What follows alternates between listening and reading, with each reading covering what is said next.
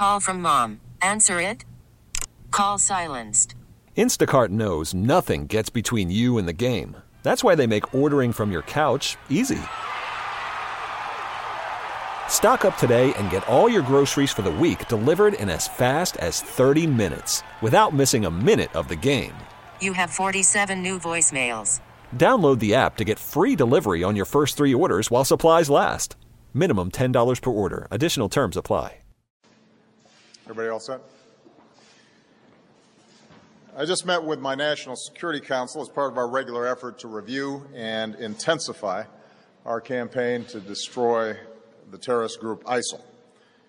Our meeting was planned before the terrible attack in Orlando, but obviously that tragedy, the awful loss of life, shaped much of our work today. In all of our efforts, foremost in our minds is the loss and the grief of the people of Orlando, those who died, those who are still recovering, the families who've seen their loved ones harmed, the friends of ours who are lesbian and gay and bisexual and transgender who were targeted. I want to remind them that they are not alone. The American people and our allies and friends all over the world stand with you and are thinking about you and are praying for you. As Director Comey has said, we currently do not have any information to indicate that a foreign terrorist group directed the attack in Orlando. It is increasingly clear, however, that the killer took in extremist information and propaganda over the Internet. He appears to have been an angry, disturbed, unstable young man who became radicalized. As we know all too well, terrorist groups like ISIL have called on people around the world and here in the United States to attack innocent civilians. Their propaganda, their videos, their postings are pervasive and more easily accessible than we want. This individual appears to have absorbed some of that, and during his killing spree, the shooter in Orlando pledged allegiance to ISIL.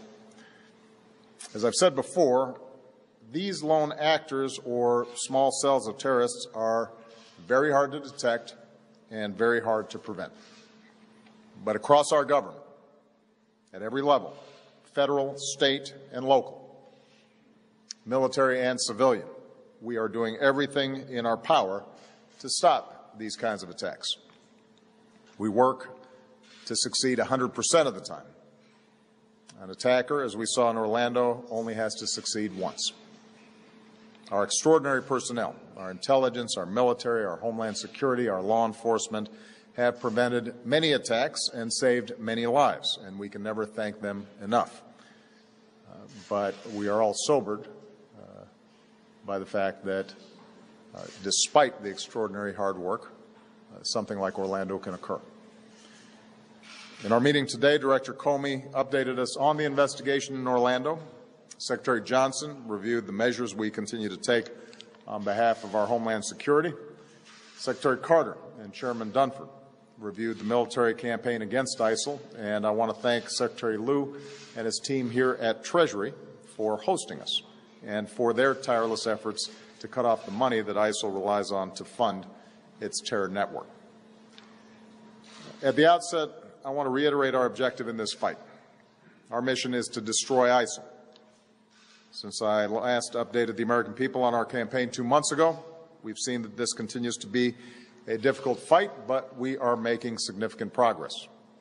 Over the past 2 months, I've authorized a series of steps to ratchet up our fight against ISIL. Additional U.S. personnel, including special forces in Syria to assist local forces battling ISIL there, additional advisors to work more closely with Iraqi security forces, and additional assets, including attack helicopters, and additional support for local forces in northern Iraq. Our aircraft continue to launch from the USS Harry Truman. Now in the Mediterranean, our B-52 bombers are hitting ISIL with precision strikes. Targets are being identified and hit even more quickly. So far, 13,000 airstrikes. This campaign at this stage is firing on all cylinders. And as a result, ISIL is under more pressure than ever before. ISIL continues to lose key leaders. This includes Salman Abshahib, the senior military leader in Mosul, Abu Saab al-Sudani, who plotted external attacks, Shakir Wahib, ISIL's military leader in Iraq's Anbar province, and Mahir al-Balawi, the top ISIL commander in Fallujah. So far, we've taken out more than 120 top ISIL leaders and commanders. And our message is clear. If you target America and our allies, you will not be safe. You will never be safe. ISIL continues to lose ground in Iraq. In the past 2 months, local forces in Iraq, with coalition support, have liberated the western town of Rutbah and have also pushed up the Euphrates River Valley, liberating the strategic town of Heat and breaking the ISIL siege of Haditha. Iraqi forces have surrounded Fallujah and begun to move into the city. Meanwhile, in the north, Iraqi forces continue to push up the Tigris River Valley, making gains around Makhmur, and now preparing to tighten the noose around ISIL in Mosul. All told, ISIL has now lost nearly half of the populated territory that it once controlled in Iraq, and it will lose more. ISIL continues to lose ground in Syria as well. Assisted by our Special Operations Forces, a coalition of local forces is now pressuring the key town of Manbij, which means the noose is tightening around ISIL in Raqqa as well. In short, our coalition continues to be on offense. ISIL is on defense, and it's now been a full year since ISIL has been able to mount a major successful offensive operation in either Syria or Iraq. As ISIL continues to lose territory, it also continues to lose the money that is its lifeblood. As a result of our strikes against its oil infrastructure and supply lines, we believe that we've cut ISIL's revenue from oil by millions of dollars per month. In destroying the storage sites where they keep their cash, we've deprived ISIL of many millions more. Thanks to the great work of Secretary Liu and many others here today, and working with nations and financial institutions around the world, ISIL is now effectively cut off from the international financial system. Cutting off ISIL's money may not be as dramatic as military strikes, but it is critically important, and we're seeing the results. ISIL's cash reserves are down. It has had to cut salaries for its fighters. It's resorting to more extortion of those trapped in its grip, and by ISIL's own admission, some of its own leaders have been caught stealing cash and gold. Once again, ISIL's true nature has been revealed. These are not religious warriors. They are thugs, and they are thieves. In continuing to push on this front, I want to mention that it is critical for our friends in the Senate to confirm Adam Szubin, my nominee for Undersecretary of Terrorism and Financial Intelligence. Adam has served in Democratic and Republican administrations. Everyone agrees he's eminently qualified. He has been working on these kinds of issues for years. It's now been more than a year since I nominated him, more than 420 days, and he still has not been given a full vote. There is no good reason for it. It is inexcusable. So it's time for the Senate to do its job, put our national security first, and have a vote on Adam Szubin that can lead our financial fight against ISIL and help keep our country safe. ISIL's ranks are shrinking as well. Their morale is sinking. As one defector said, ISIL is not bringing Islam to the world, and people need to know that. Thanks to international efforts, the flow of foreign fighters, including from America to Syria and Iraq, has plummeted. In fact, our intelligence community now assesses that the ranks of ISIL fighters has been reduced to the lowest levels in more than 2.5 years. Even as we continue to destroy ISIL militarily, we're addressing the larger forces that have allowed these terrorists to gain traction in parts of the world. With regard to Iraq, this means helping Iraqis stabilize liberated communities and promote inclusive governance so ISIL cannot return. With regard to Syria, it means our continued support for the fragile cessation of hostilities there. This cessation of hostilities has not stopped all or even most of the hardship on the Syrian people, the hardship on civilians. And the Assad regime has been the principal culprit in violating the cessation of hostilities. ISIL and al-Nusra, which is al-Qaeda's affiliate in Syria, also continue to terrorize Syrians. But as fragile and incomplete as the cessation is, it has saved lives and it has allowed the delivery of some life-saving aid to Syrians who are in desperate need. And as difficult as it is, we will continue to push for a political process that can end the civil war and result in a transition away from Assad. Beyond Syria and Iraq, ISIL is also losing ground in Libya. Forces of the Libyan unity government are going after ISIL in their stronghold in Sirte, and will continue to assist the new Libyan government as it works to secure its country.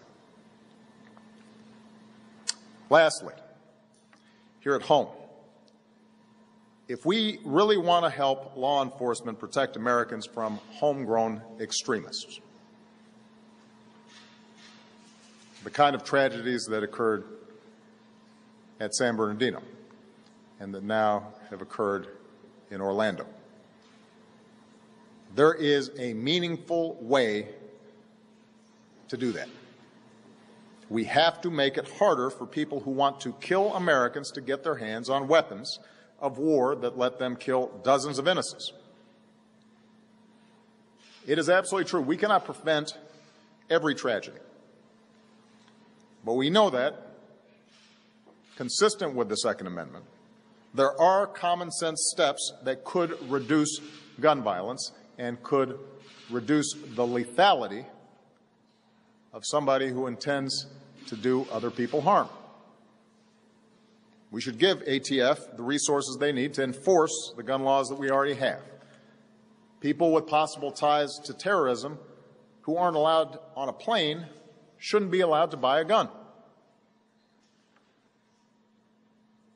Enough talking about being tough on terrorism. Actually be tough on terrorism and stop making it easy as possible for terrorists to buy assault weapons. Reinstate the assault weapons ban. Make it harder for terrorists to use these weapons to kill us. Otherwise, despite extraordinary efforts across our government, by local law enforcement, by our intelligence agencies, by our military, despite all the sacrifices that folks make, these kinds of events are going to keep on happening. And the weapons are only going to get more powerful. And let me make a final point. For a while now, the main contribution of some of my friends on the other side of the aisle have made in the fight against ISIL is to criticize this administration and me for not using the phrase radical Islam. That's the key, they tell us. We can't beat ISIL unless we call them radical Islamists. What exactly would using this label accomplish? What exactly would it change? Would it make ISIL less committed to trying to kill Americans? Would it bring in more allies? Is there a military strategy that is served by this?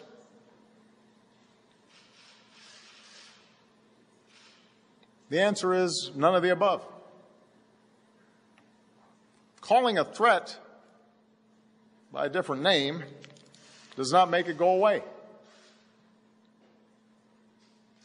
This is a political distraction.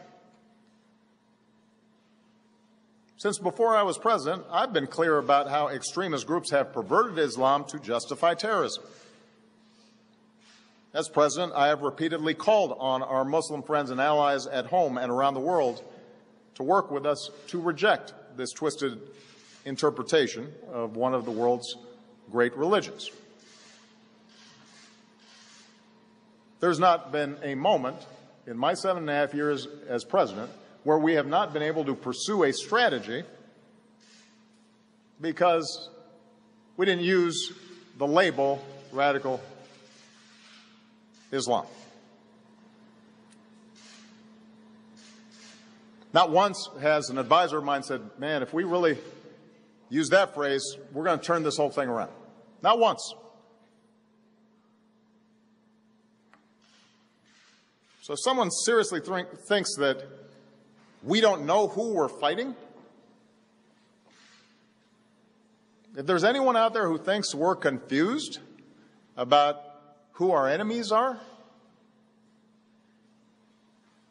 that would come as a surprise to the thousands of terrorists who we've taken off the battlefield. If the implication is that those of us up here and the thousands of people around the country and around the world who are working to defeat ISIL aren't taking the fight seriously, that'd come as a surprise to those who've spent these last 7.5 years dismantling Al-Qaeda and the Fatah, for example, including the men and women in uniform who put their lives at risk, and the special forces that I ordered to get bin Laden and are now on the ground in Iraq and in Syria. They know full well who the enemy is. So do the intelligence and law enforcement officers who spend countless hours disrupting plots and protecting all Americans, including politicians who tweet and appear on cable news shows. They know who the nature of the enemy is.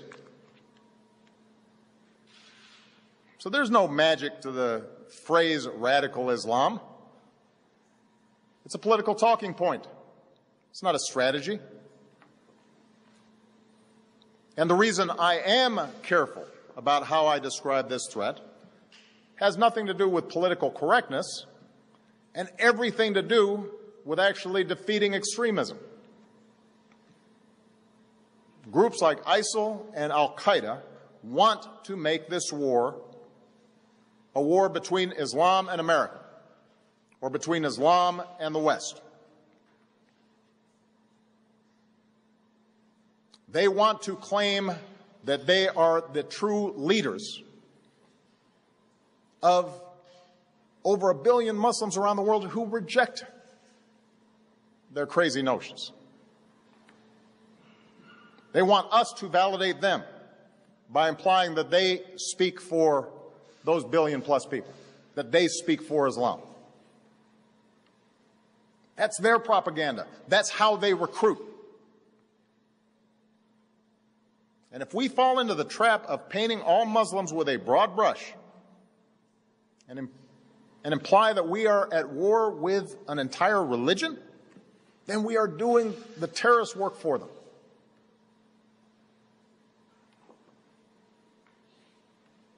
Now, up until this point, this argument about labels has mostly just been partisan rhetoric. And sadly, we've all become accustomed to that kind of partisanship, even when it involves the fight against these extremist groups. And that kind of yapping has not prevented folks across government from doing their jobs, from sacrificing and working really hard to protect the American people. But we are now seeing how dangerous this kind of mindset and this kind of thinking can be.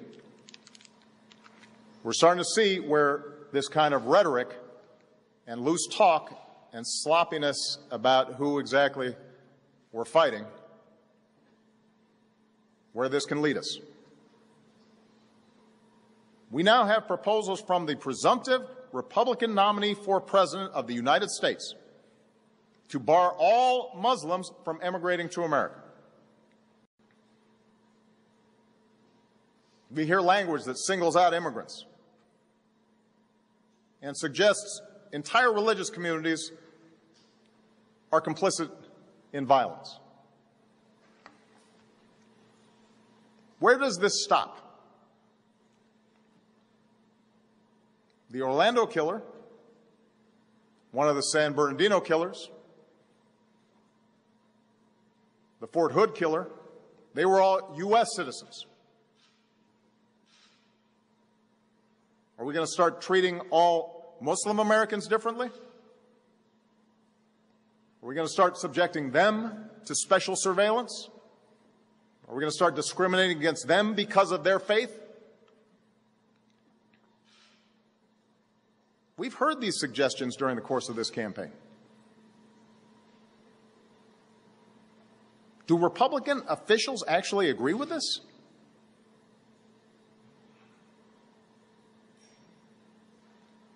Because that's not the America we want. It doesn't reflect our democratic ideals. It won't make us more safe, it will make us less safe, fueling ISIL's notion that the West hates Muslims, making young Muslims in this country and around the world feel like no matter what they do, they're going to be under suspicion and under attack.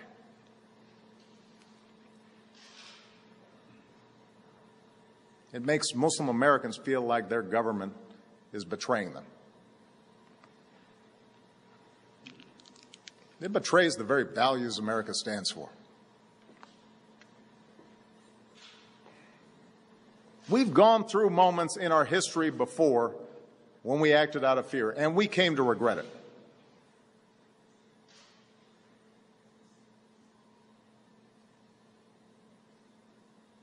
We've seen our government mistreat our fellow citizens. And it has been a shameful part of our history. This is a country founded on basic freedoms, including freedom of religion. We don't have religious tests here. Our founders, our Constitution, our Bill of Rights are clear about that. And if we ever abandon those values, we would not only make it a lot easier to radicalize people here and around the world, but we would have betrayed the very things we are trying to protect. The pluralism and the openness, our rule of law, our civil liberties, the very things that make this country great, the very things that make us exceptional. And then the terrorists would have won. And we cannot let that happen. I will not let that happen.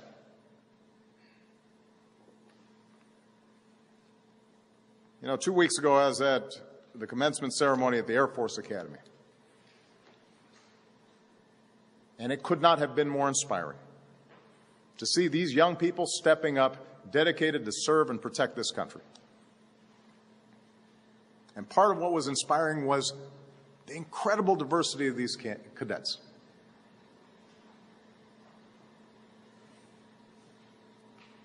We saw cadets who are straight applauding classmates who were openly gay.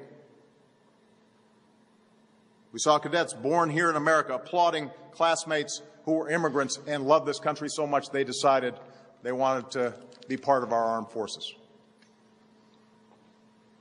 We saw cadets and families of all religions applaud cadets who are proud, patriotic Muslim Americans, serving their country in uniform, ready to lay their lives on the line to protect you and to protect me.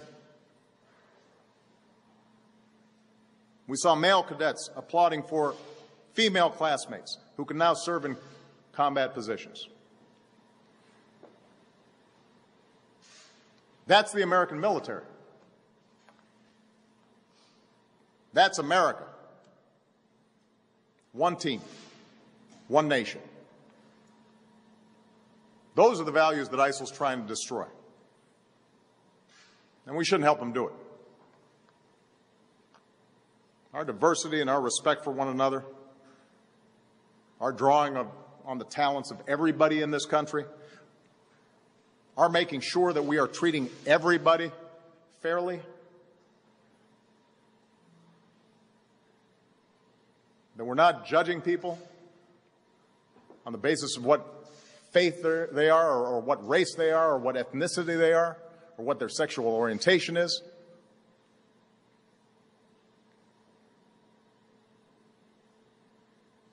That's what makes this country great. That's the spirit we see in Orlando. That's the unity and resolve that will allow us to defeat ISIL. That's what will preserve our values and our ideals that define us as Americans.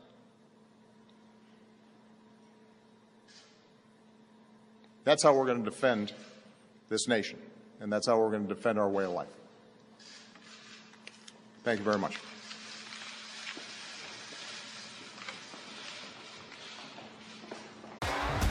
T-Mobile has invested billions to light up America's largest 5G network, from big cities to small towns, including right here in yours.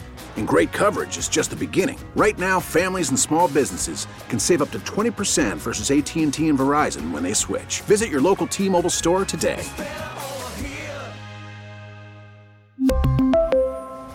Plan savings with 3 lines of T-Mobile Essentials versus comparable available plans. Plan features and taxes and fees may vary.